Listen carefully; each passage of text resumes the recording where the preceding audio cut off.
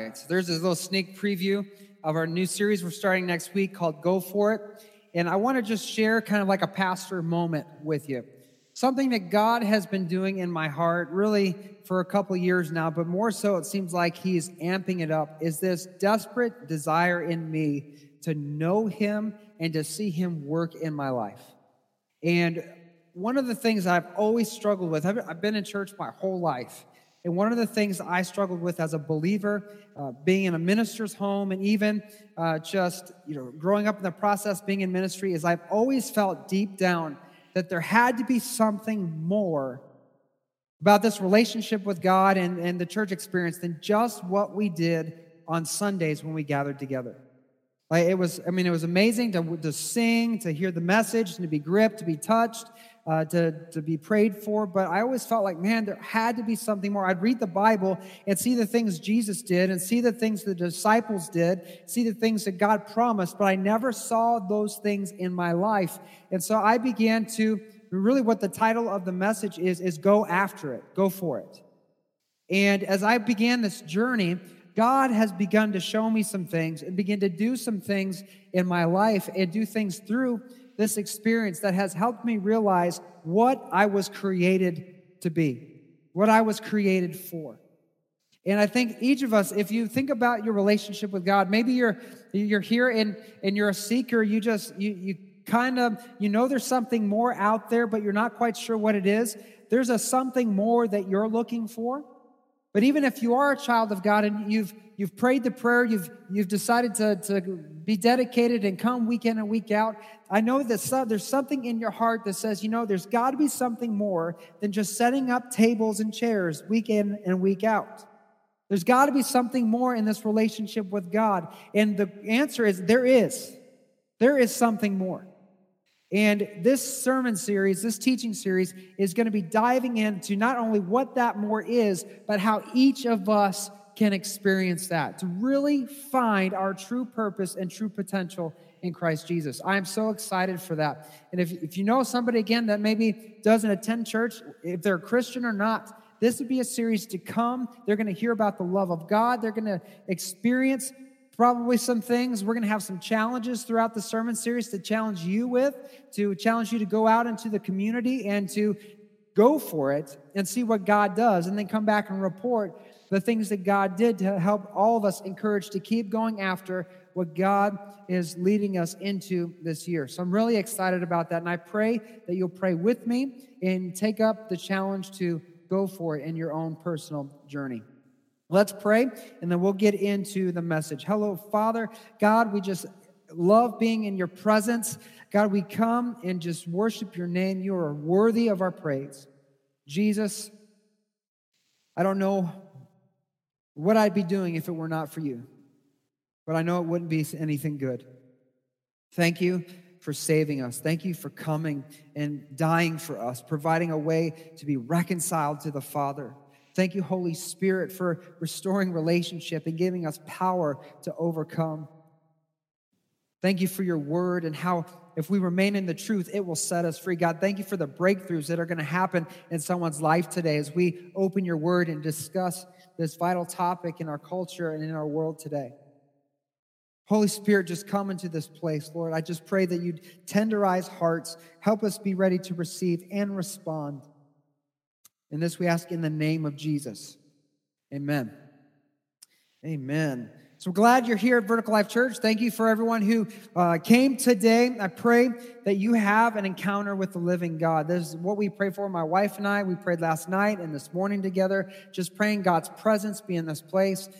The volunteers and leaders and staff that are here setting up. At 9:45, we meet right outside this door. We pray the very same thing. We pray that God's presence would be here, that each one of us would have an encounter with God. And I believe that if you're open to it, God's going to do a work in your life today.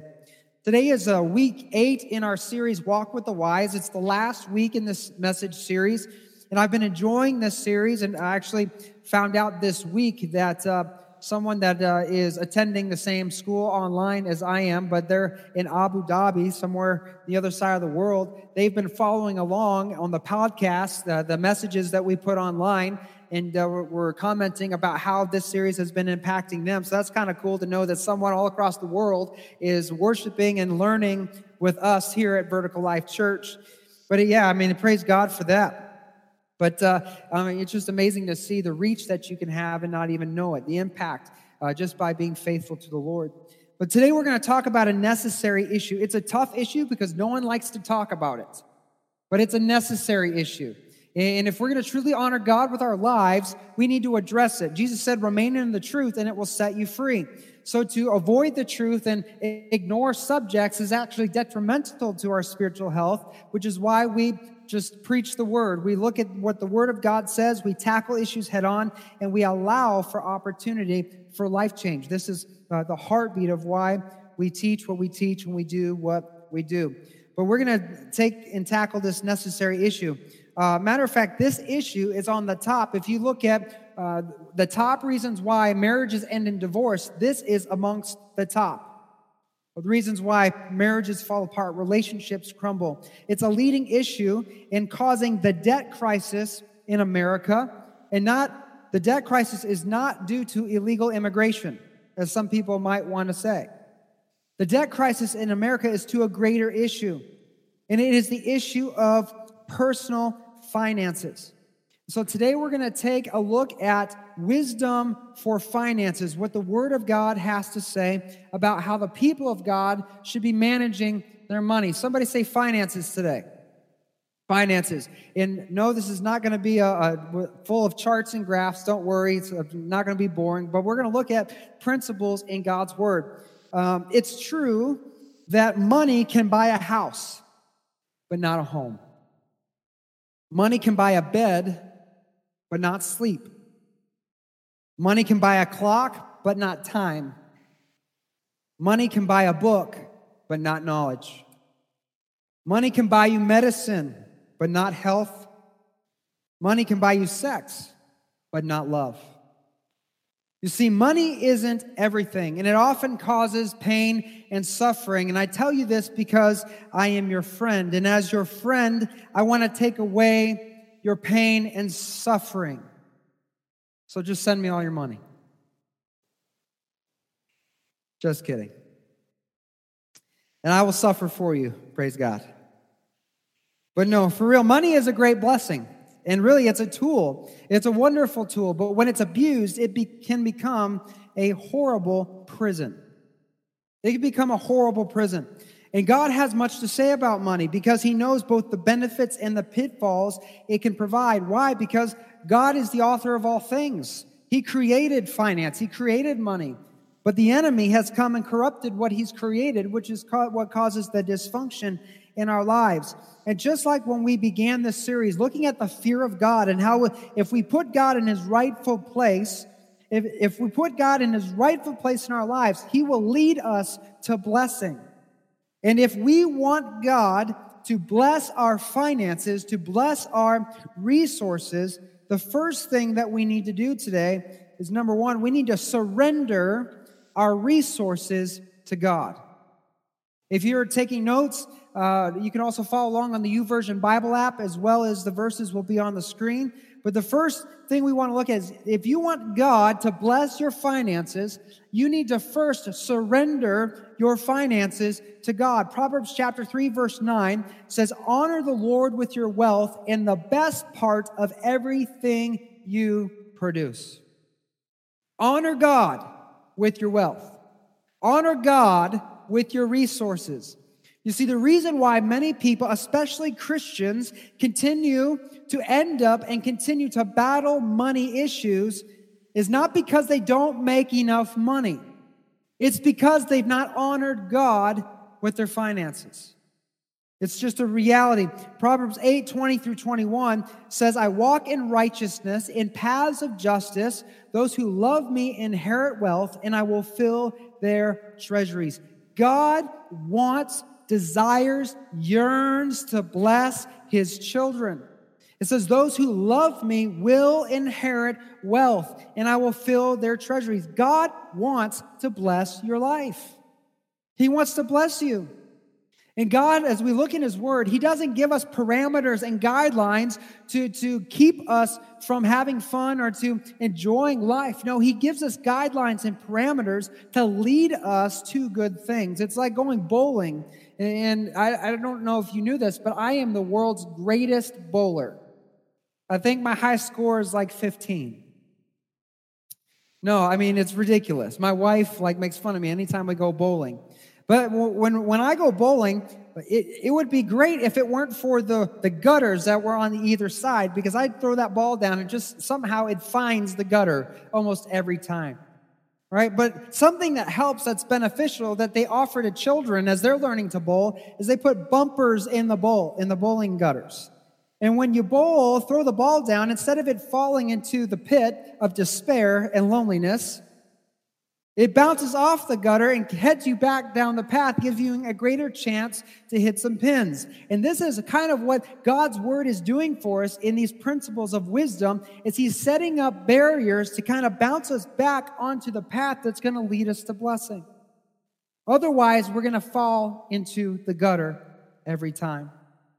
He gives us guidelines to lead us to good things. And the reality is that everything belongs to God. I know it's hard for us to really think about this, because we think about, oh, this is my stuff, this is my house, this is my car, these are my clothes, this is my. But yet God is the creator of all things, and it all belongs to Him. It all belongs to God. But the thing about our Heavenly Father, the fact that He's a good God, a good Father, is that He's also not very stingy. Matter of fact, He's not stingy at all. And even though everything belongs to Him, everything in this world belongs to our God, He does not make us give everything back to Him so that we live in abject poverty. God's will is not for us to be impoverished. No, He gives us 90% of the increase that we receive. Everything that we get, He allows us to keep 90%, and He just simply asks for 10% of it back in faith. And this is what the Word of God calls the tithe. The first way, as believers in Christ, we need to surrender our resources and honor our resources to God. As believers, we need to tithe. We need to give our tithe to the Lord. In Proverbs 3, verse 9, as we look at it, it says, honor the Lord with your wealth and the best part of everything you produce. We are to give God His portion. Is it because He needs money? No. God owns it all. It's His. He owns everything.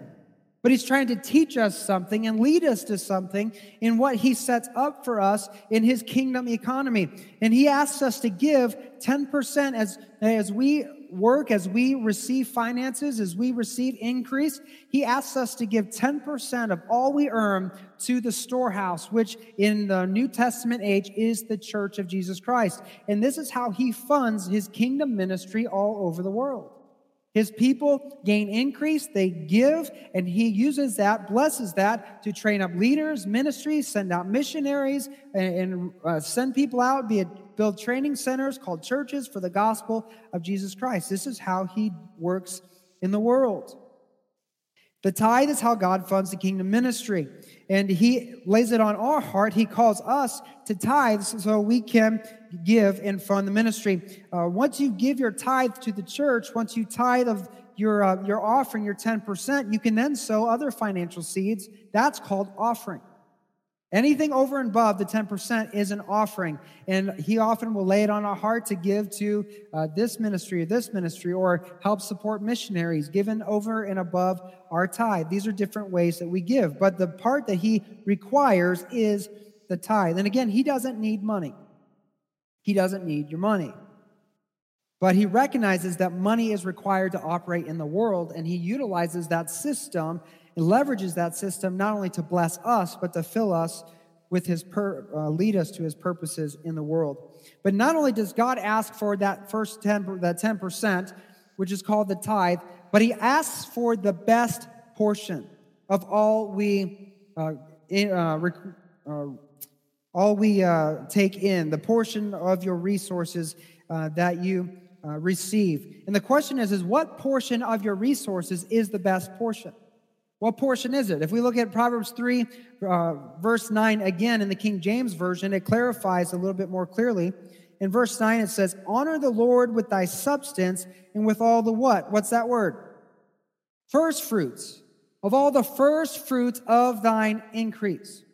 The best part of what you receive, of that 10%, the best part is the first 10%, not the leftovers. Not after you paid all your bills, not after you went out and did everything you wanted to and bought what you wanted to buy and got to the end of the week and was scrounging for what's left over. The best part of your increase, the best part of your resources is the first 10%. That is the best part of your increase. That is what God requires. And I know there's some of you be like, man, I don't know if I can do that. But let me ask you this question. Does God and our Lord and Savior Jesus Christ deserve any less than our best? Does he? No. He who owns it all gave it all for us. And he deserves nothing less than our best. Absolutely not. We cannot love God with all of our heart, all of our soul, all of our mind, and all of our strength if we are still withholding part of our heart from him. We cannot call him Lord, but then tell him no in the same sentence. Lord describes authority, describes surrender, describes submission. We can't call Jesus Lord and say no to him at the same time. But the reality is that many believers don't give him what is his portion that he asks for, that he requires, let alone the best part that they could offer. Many believers, and we struggled with this for a long time, we grew up understanding that tithing was something that Christians do and are supposed to do. And my wife and I, we gave, but we didn't give the first and the best. We just took our paycheck, looked at what we got, gave 10%, sometimes didn't give it, depending on how our bills went out. But God began to convict us and lead us to really trust him, to take a step of faith. And now we give off our gross. The first payment that goes out, if we can ensure it, is to our tithe. As soon as I get paid on Friday, I'm online giving to our online account. It's not something that we're not walking out in our own lives and watching the fruit of those blessings in our lives.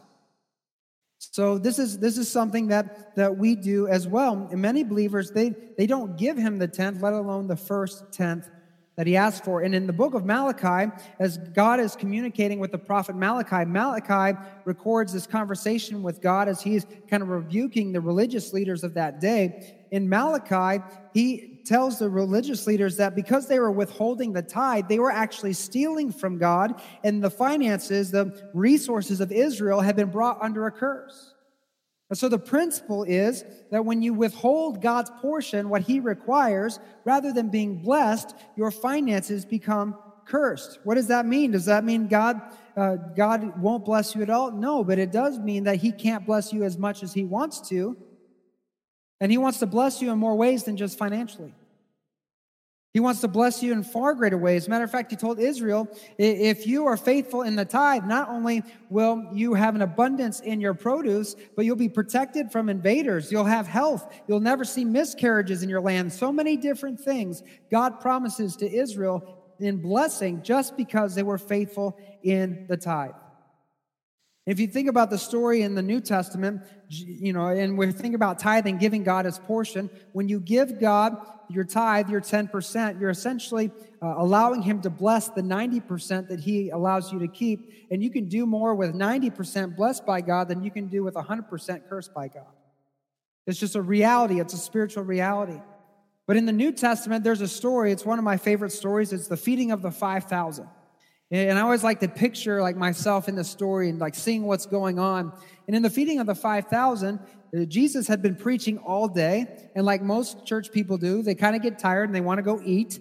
And so the disciples go to Jesus and say, hey, the multitude's hungry. Send them home so they can get some food before it gets too late, because it's getting to the point where they're not going to be able to buy anything. And, they've been here all day. And Jesus turns to them and says, you give them something to eat. You give them something to eat. And so they're scrounging around amongst themselves trying to figure out what they had, and they were able to come up with 5 loaves of bread and 2 fish. And we're not talking about like honey, wheat, Sara Lee loaves of bread. We're talking about, little pita slices about like this. I mean, it wasn't very much food. We're probably talking sardines, not walleye or anything that we would be proud of to pull out of the Cass River or any of our great Michigan lakes. So, I mean, we got to put this in perspective. So they had this like little tiny like sack lunch, essentially.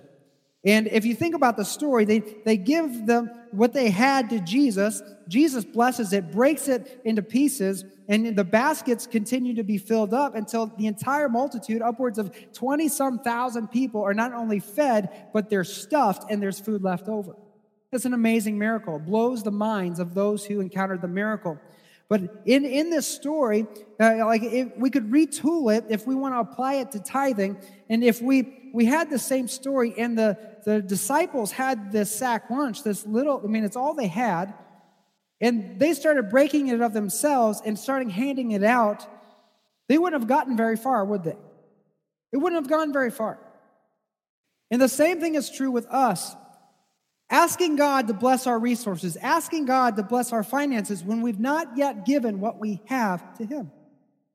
You see, the loaves and fish had to go to Jesus. Jesus had to bless it before it could be multiplied and be sent out. And the same is true with the tithe. Before God can bless your resources, you got to give Him what you have so that He can bless it and then increase your resources over and above what you possibly imagine.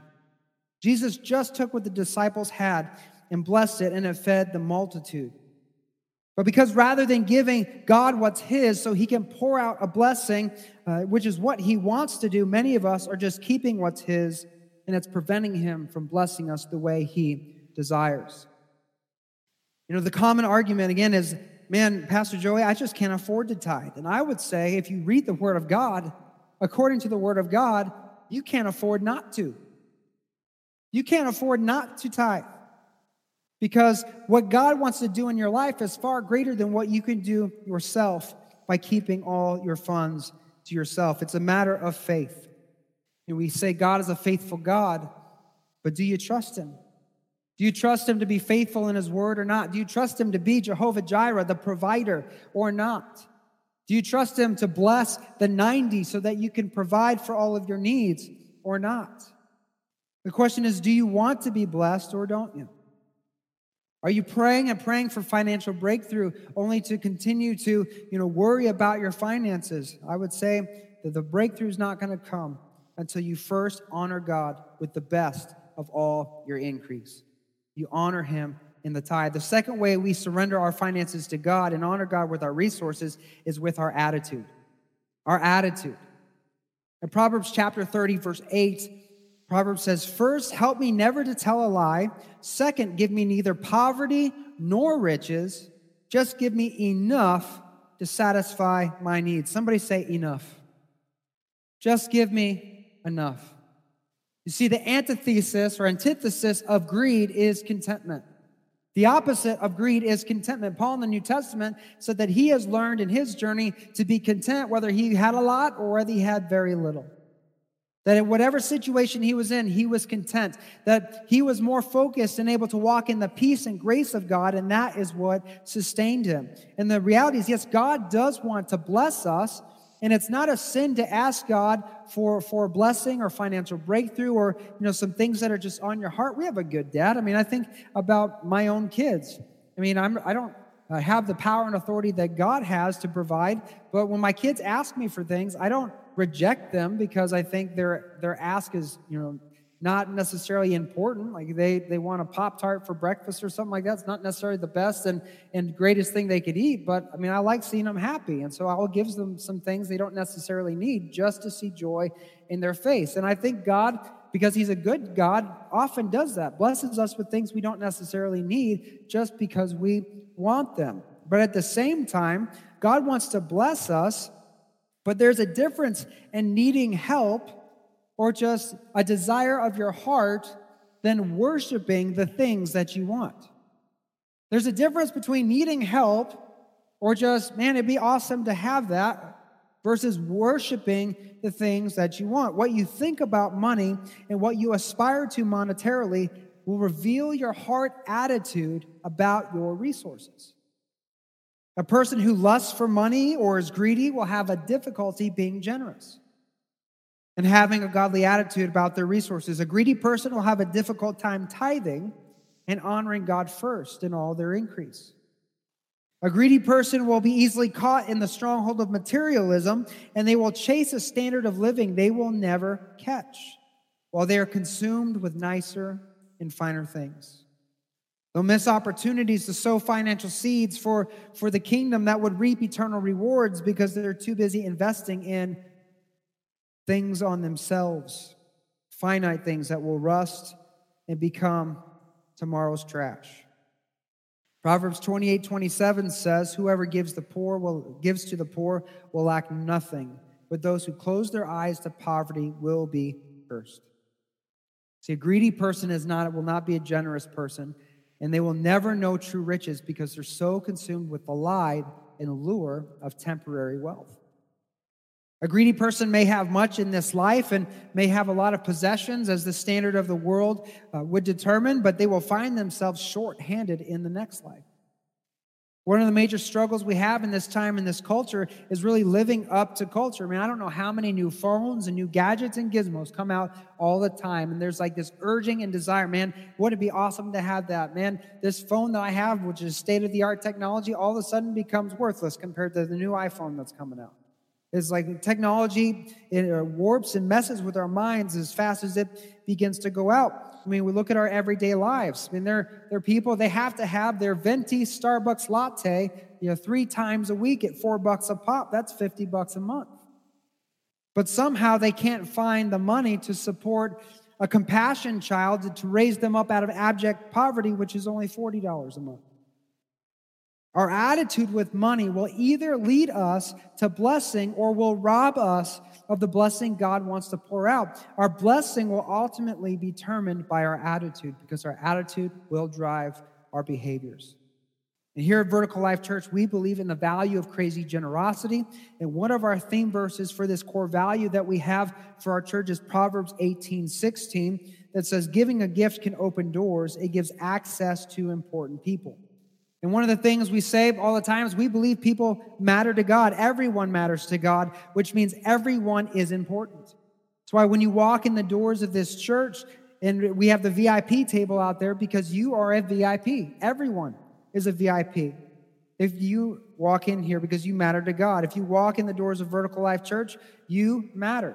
And we want to treat you like you matter. But here's the deal, is God is waiting to pour out his blessings on a people that are ready to capture a kingdom vision and willingly prioritize investing in the kingdom of God, and more importantly, investing in souls and into people to have a passion for souls more so than they have a passion for Starbucks. Many people are wasting opportunities to be blessed because they're not honoring God with their finances, in their tithes, or in their attitude. And if we want God to bless our resources, if we want God to bless our finances, if we want our resources to be blessed, we not only need to surrender our resources, but we need to have the second point is to have godly money management. Godly money management. We live in a fast culture. Again, there's a drive to spend quickly and save slowly. But one of the characteristic traits that many poor people have, and studies show this. You can look at different studies. Matter of fact, you can just go to Walmart and wait for Payday Friday and see this right before your very eyes. Is one of the characteristics that many poor people have, is that as soon as they receive increase, as soon as they receive money, they go and spend it all. Proverbs 21 verse 20 says, "The wise have wealth and luxury, but fools spend whatever they get." The wise have wealth and luxury, but the fools will spend whatever they get. And any financial advisor will tell you that wealthy people become wealthy not because of spending, but because of saving and investing. Wealthy people become wealthy not because of spending, but because of saving and investing. And for many, saving is the furthest thing on their mind. They're just trying to make it through the day, survival mode. I got some money, go pay my bills, get my groceries, have a little fun, and do it all again the next week. But as a result, there's nothing held back to bail them out of a crisis or a time of need. Proverbs 22, verse 3 says, a prudent person foresees danger and takes precautions. The simpleton goes blindly on and suffers the consequences. There is a wise way to set up your finances, and that's to ensure that you have money set aside for a rainy day, or many financial advisors will call this an emergency fund, because sooner or later, as the old adage has it, what can go bad will go bad eventually. What can go bad will go bad. There will be times where eventually your car is going to break down. The water heater is going to rust out. The roof is going to leak. These things are going to happen.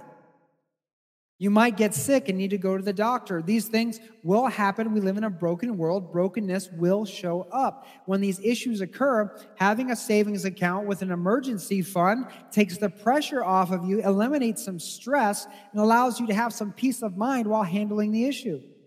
But when you don't have the resources you need to take care of the problems, increased anxiety, increased in stress began to inundate you as you not only have to deal with the issue, but now also figure out how you're going to take care of it.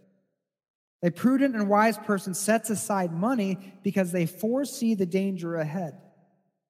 And there are really two basic reasons why many people don't save anything at all. These are issues that we've dealt with in our life and are still dealing with some repercussions of it. The first basic reason why people don't save, number one, is there is unrighteous debt. Somebody say unrighteous debt. There is unrighteous debt. I don't believe that all debt is unrighteous, because some debt is more so an investment which will actually help you in life. And more specifically, God has led my wife and I to do some things that required us to take out a loan in order to make it happen, like get a mortgage for a house. And we've made money on the houses that we've sold. So it actually benefited us, and it was a blessing to us to do so. So if all debt was evil, God would have had led us into sin, and I don't believe that is the case. So there are some good debts that can actually increase your quality of life, like a home mortgage. But though there are some good forms of debt, there are definitely some very bad forms of debt. There are bad forms of debt. And the problem with debt is, the second reason people don't save is that the debt also enslaves. Debt enslaves. Proverbs 22, verse 7 says, the rich rules over the poor, and the borrower is what?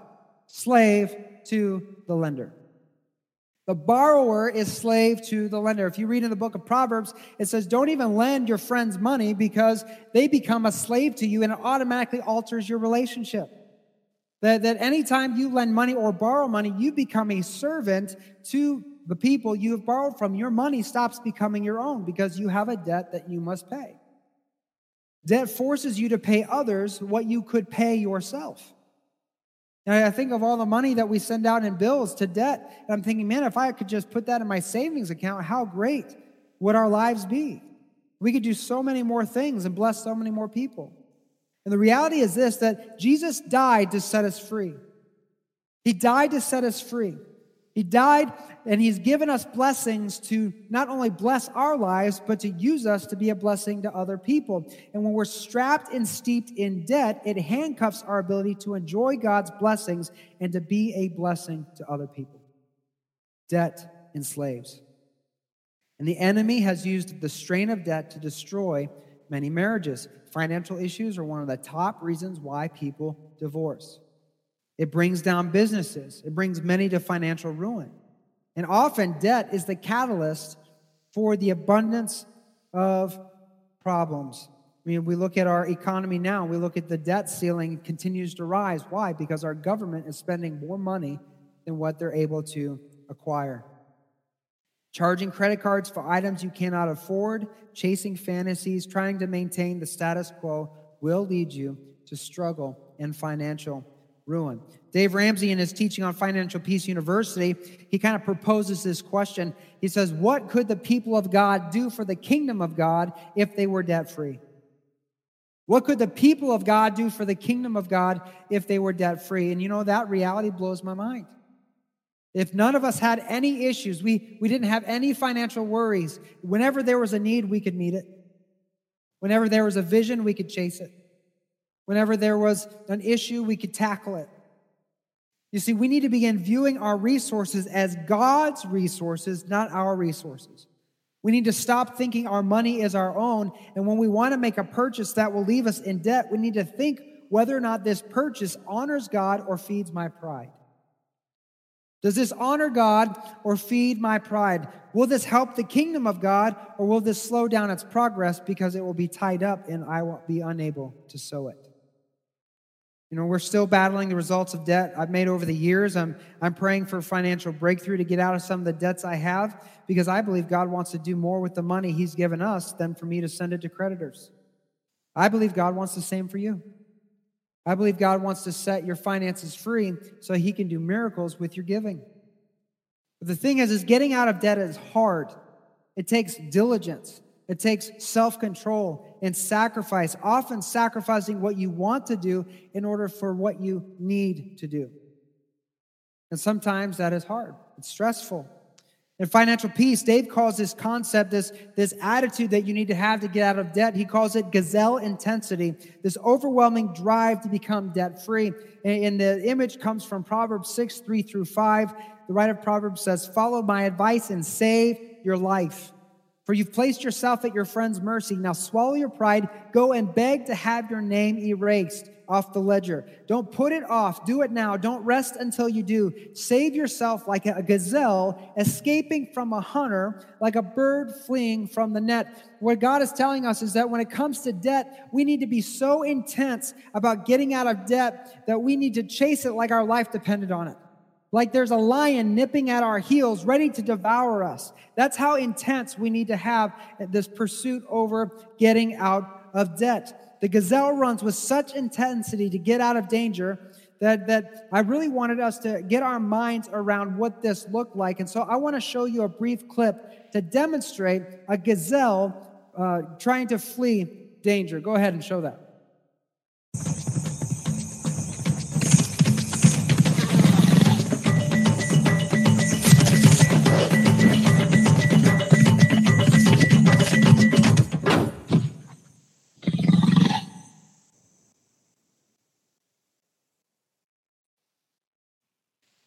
You weren't expecting that, were you? That's too funny. No, the gazelle didn't get away. And that is not how to get out of debt. But if you think about it, the Bible says Satan is a roaring what? Lion, seeking who he may devour. And the deal with debt is this, that for many of us, we're not running away from the lion, but we are running full force toward the lion. And one day, we will hit the wall that leaves us dead in our tracks. We're not running away from the lion toward freedom. We're running full force toward the lion because we're not managing our money in a godly way. And one day, we'll be brought to the point of utter ruin and ask, "Oh God, how did this happen?"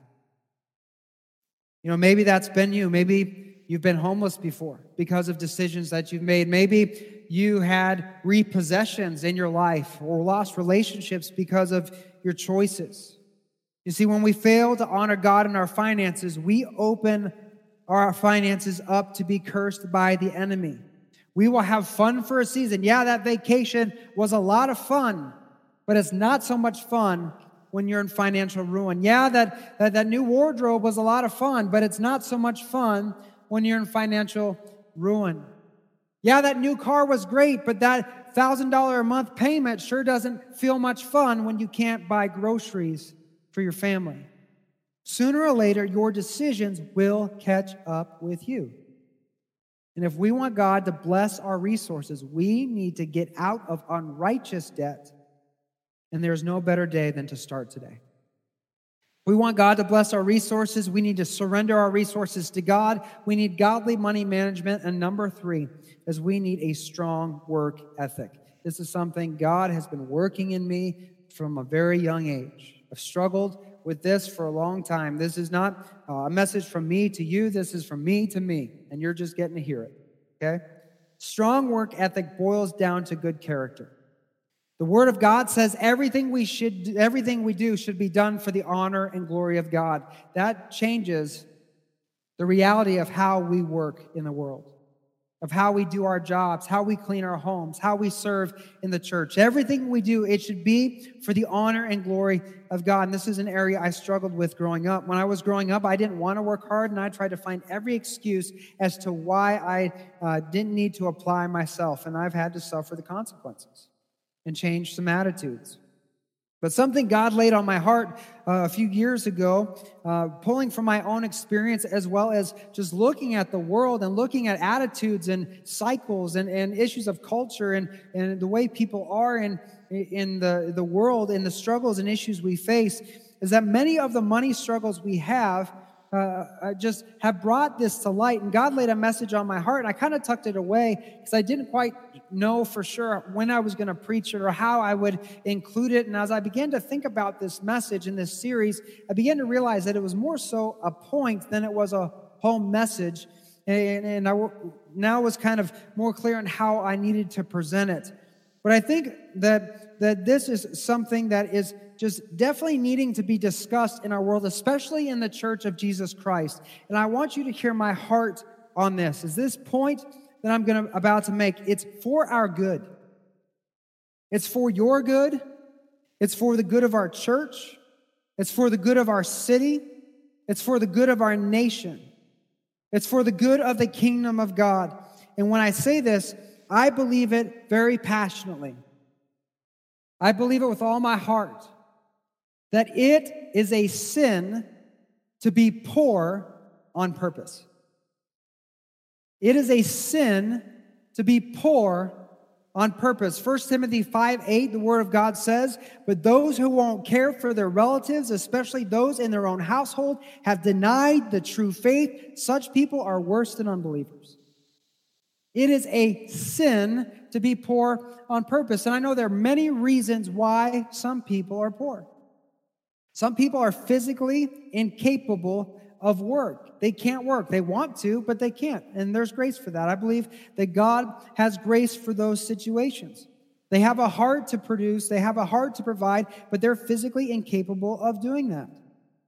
And I believe that those are extenuating circumstances. But there are others who could work, who know they could do something, who could do more than what they're doing right now, but out of sheer laziness, they choose not to and force everyone else to foot their bill.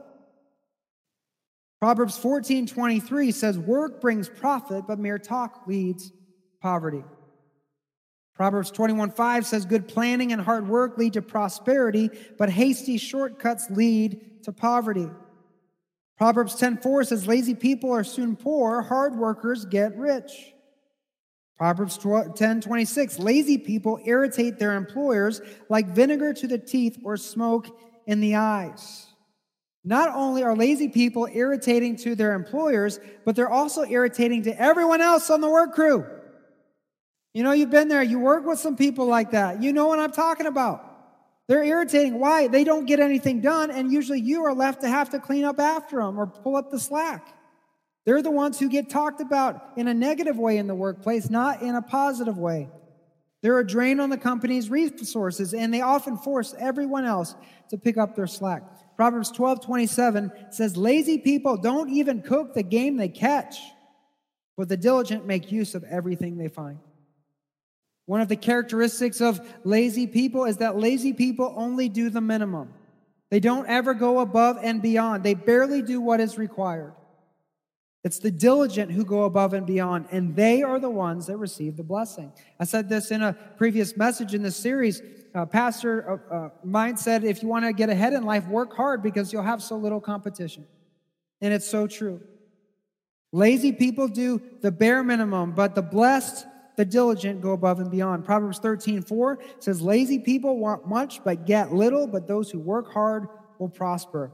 Proverbs 15:19, a lazy person's way is blocked with briars, but the path of the upright is an open highway. The sad, true fact about laziness is that a lazy person puts their own obstacles in the way of their own success.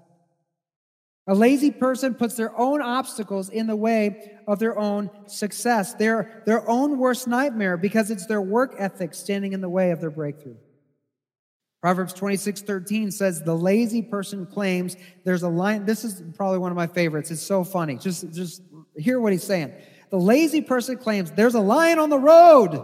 Yes, I'm sure there's a lion out there. He's coming up with an excuse to not leave his house to go do some work. There's a lion out there. But see, that's what happens. Lazy people will come up with every excuse for why they can't work or work harder or do more or stay engaged or put in a sacrificial effort to pursue even their own success. They make excuses as to why they can't go above and beyond for someone else. And they put the responsibility for their success on everyone else's shoulders. Something that gets under my skin is this inherent entitlement that some people seem to have. Just because they don't have money, they believe everyone else is obligated to do for them, to take care for them. It's a selfish, self-centered way of thinking. They don't even want to make the phone calls they need to the people that they need help from, and they want other people to do it for them. When they try to reach out to make arrangements, if someone that they're calling for help has something that they're obligated to where they can't help, they then get mad at them for not being willing to just jump up and help them in a given notice. There's no appreciation for what people do in their lives to help, but there is emotional manipulation. And that emotional manipulation is an abuse of the goodwill of the people in your life who are trying to help you. It's selfish. It's self-centered. In the New Testament, Paul gave an instruction to the church about such people. In 2 Thessalonians 3:10 and 11, he said, even while we were with you, we gave you this command. Those unwilling to work will not get to eat. Yet we hear that some of you are living idle lives, refusing to work and meddling in other people's business. If you don't work, you don't get to eat. I want you to hear me on this, okay? Because we love people at Vertical Life Church. We believe in being crazy generous. We've done some things through this church that I've never experienced in any other church. We want to be generous. We want to help. But what we do not want to do is feed entitlement. We do not want to feed entitlement. It's not about ability. It's about willingness. It's about willingness. If you're unwilling to change and you just expect people to sacrifice for you, that's entitlement. If you're unwilling to do at least your part, that's entitlement. We don't want to feed entitlement because that ties up God's resources that could be better used somewhere else to benefit or bless someone that could receive a life-encountering situation in their life. When we feed entitlement, it doesn't give the lazy person the motivation or opportunity they need to change. It is a sin to be poor on purpose.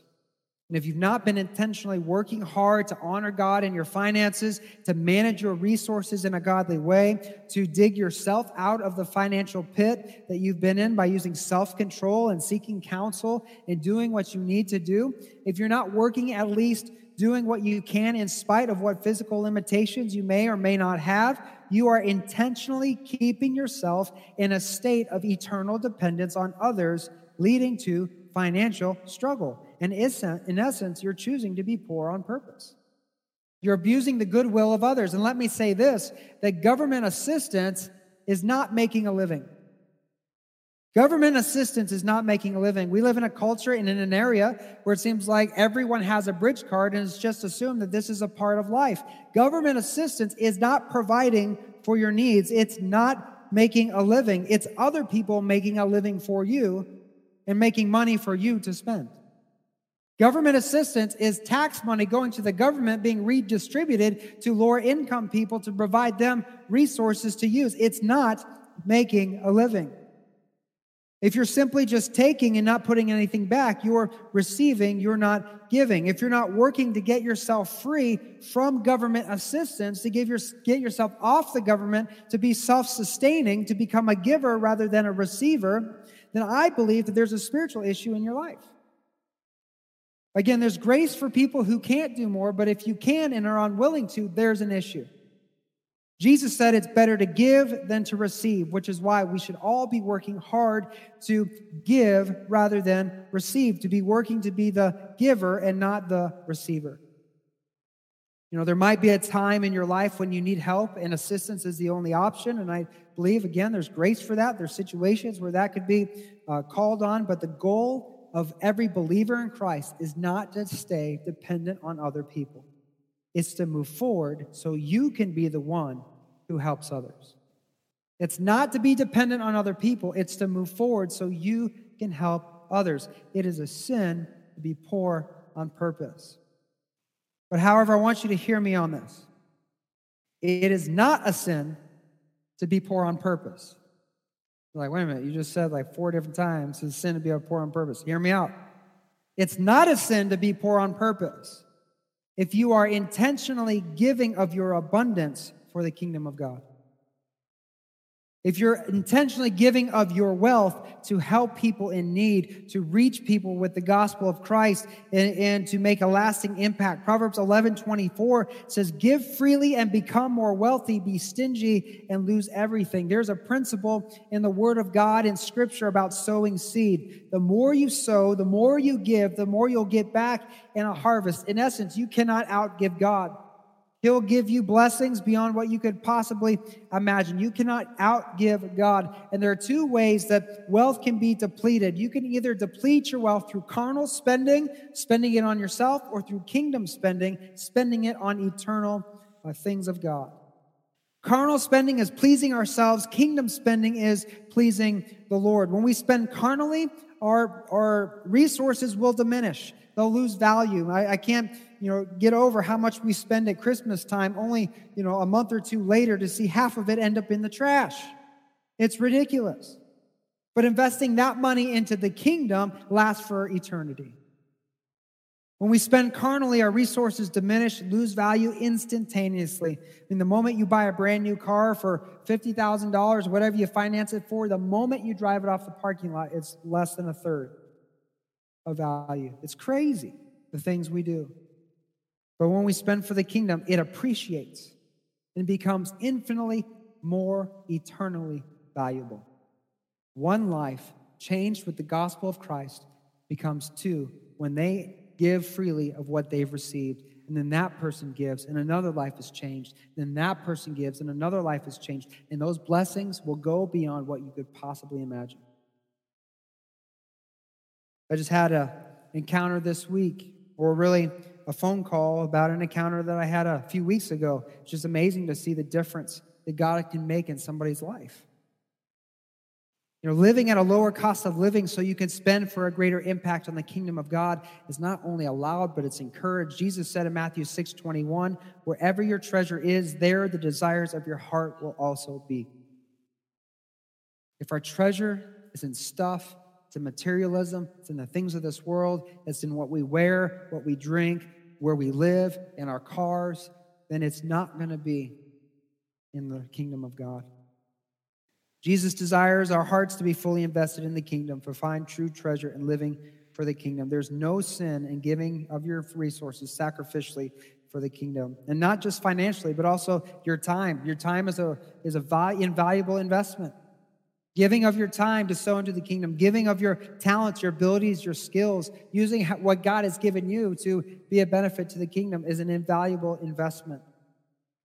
And as we look at these principles from God's word, I believe all of us here today, we need to take an inventory of our lives and ask ourselves, especially if we're in a place of financial struggle or financial ruin, if we're struggling financially, we need to ask ourselves, have we surrendered our resources to God? Have we put Him first? Is He on the throne of our bank account? Is He on the throne of our checkbook? Is He on the throne of how we spend our money, of our budget? We need to take an inventory and ask, are we tithing? Are we being generous to those around us? Are we sowing seeds with a heart for the kingdom? Are we growing in the area of godly financial management? Are we trying to dig ourselves out of the pit, or are we digging ourselves deeper into the pit because of a lack of self-control? Are we enabling our greed or just spending everything we get? Or are we holding things back and saving for a rainy day? Are we working hard and having a strong work ethic so that we can be in a position to bless others? Or have we allowed laziness to be the driving force in our lives leading to ruin? The answer is no. You haven't surrendered your finances to God. You haven't been walking in wise financial management. You haven't had the character of a strong work ethic. God is calling on you. He's calling on me to repent, to make a change. And you might ask, why? Why do I need to change? Why do I need to make a decision to begin walking according to His will, according to His word today? And the answer is, it's not to shame you or condemn you or make you feel bad for making mistakes. The answer is so that you will put yourself into the center of His blessing. Because God wants to bless your life. God wants good for you. His love is extravagant, and it doesn't make sense.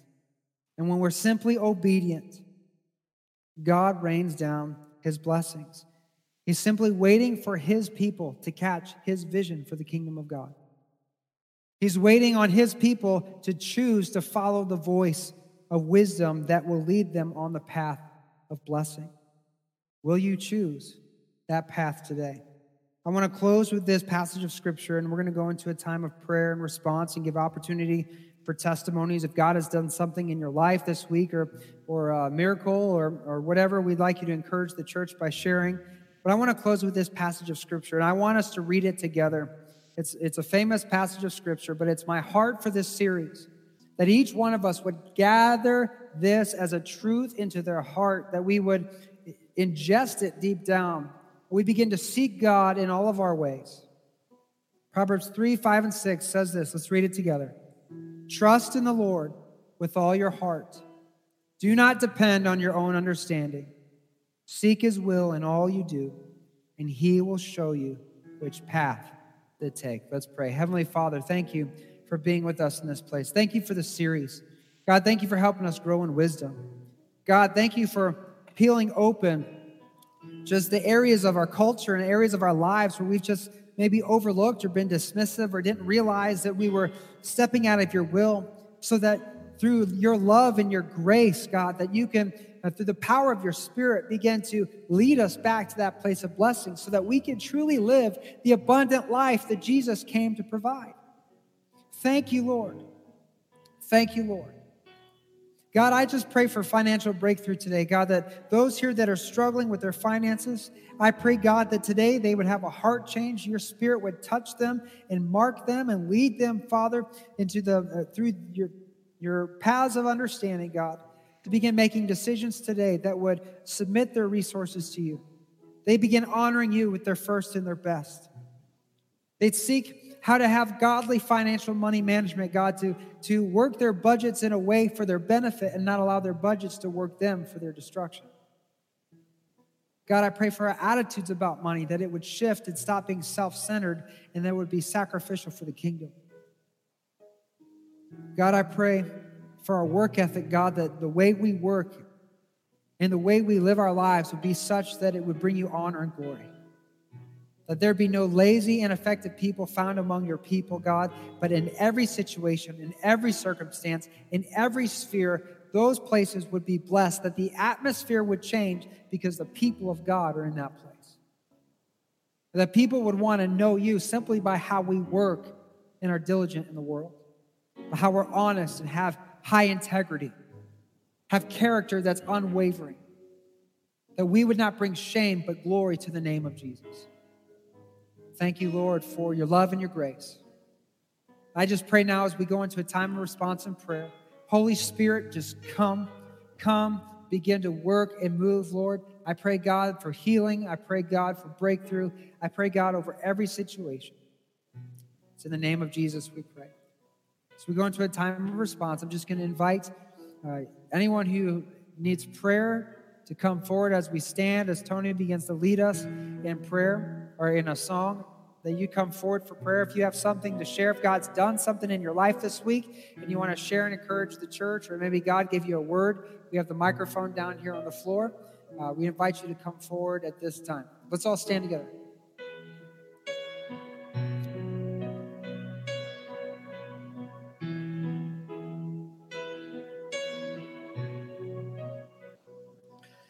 Hey guys, I hope nobody was feeling condemnation today. I know that it takes a lot of courage to talk about that kind of stuff. So I just hope as a church we can all understand that's God's word. And I know I'm convicted in a lot of ways with hearing what I heard today. And it's something I've struggled with, tithing, definitely. You know, I'm one of those that'll say, how can I afford to do that? So he's totally right. And that's God's word. So something I needed to be better about, and I just hope that none of us are feeling convicted, or not convicted, but condemnation in that word today. Also, I wanted to share something really cool from last weekend at the men's conference. I'd been asking God for a long time to just reveal himself to me, reveal the gifts of the Spirit to me. And I had my first experience with the Holy Spirit taking my tongue. He gave me my prayer language. It was the coolest experience. First time I did it without leading it. So it was really awesome. And he also gave me a vision at an altar call. Can't tell you what it was about, but the vision itself, I just shut my eyes and God was standing right here. And he had his hand down to me. And I just took his hand, and it was like he was just saying, I'm right here. I'm wanting to lead you. All you got to do is take my hand and just have faith in me. And I'm always right here. And I will just take you as far as you want to go if you just take my hand. So it was the coolest experience. Thanks.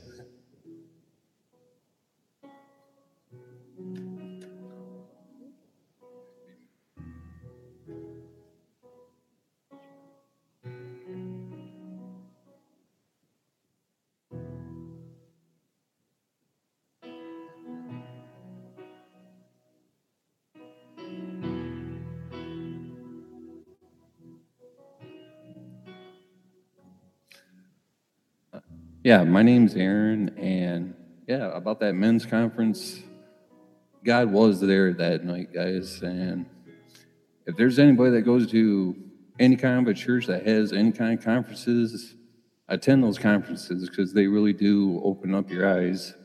They really do open up your heart. Because with me, I went before the altar that night with that same kind of pain I've had in my back since my junior year of high school. And that pain just diminished. I mean, it disappeared. I haven't had pain since that night.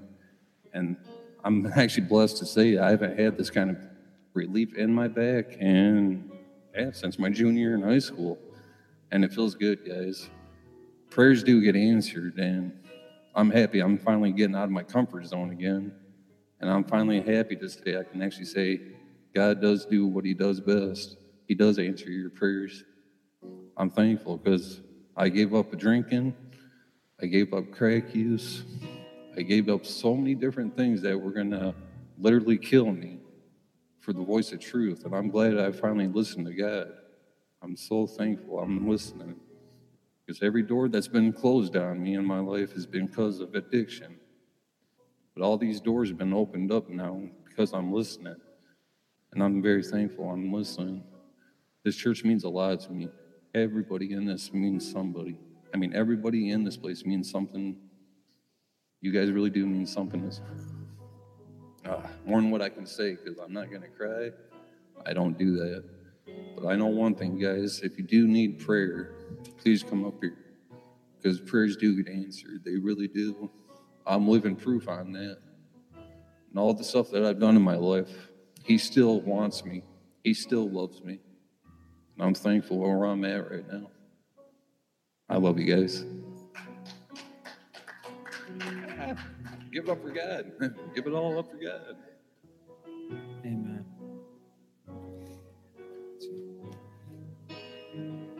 Thank you, Lord Jesus. Thank you for your Spirit. Thank you for being here in this place.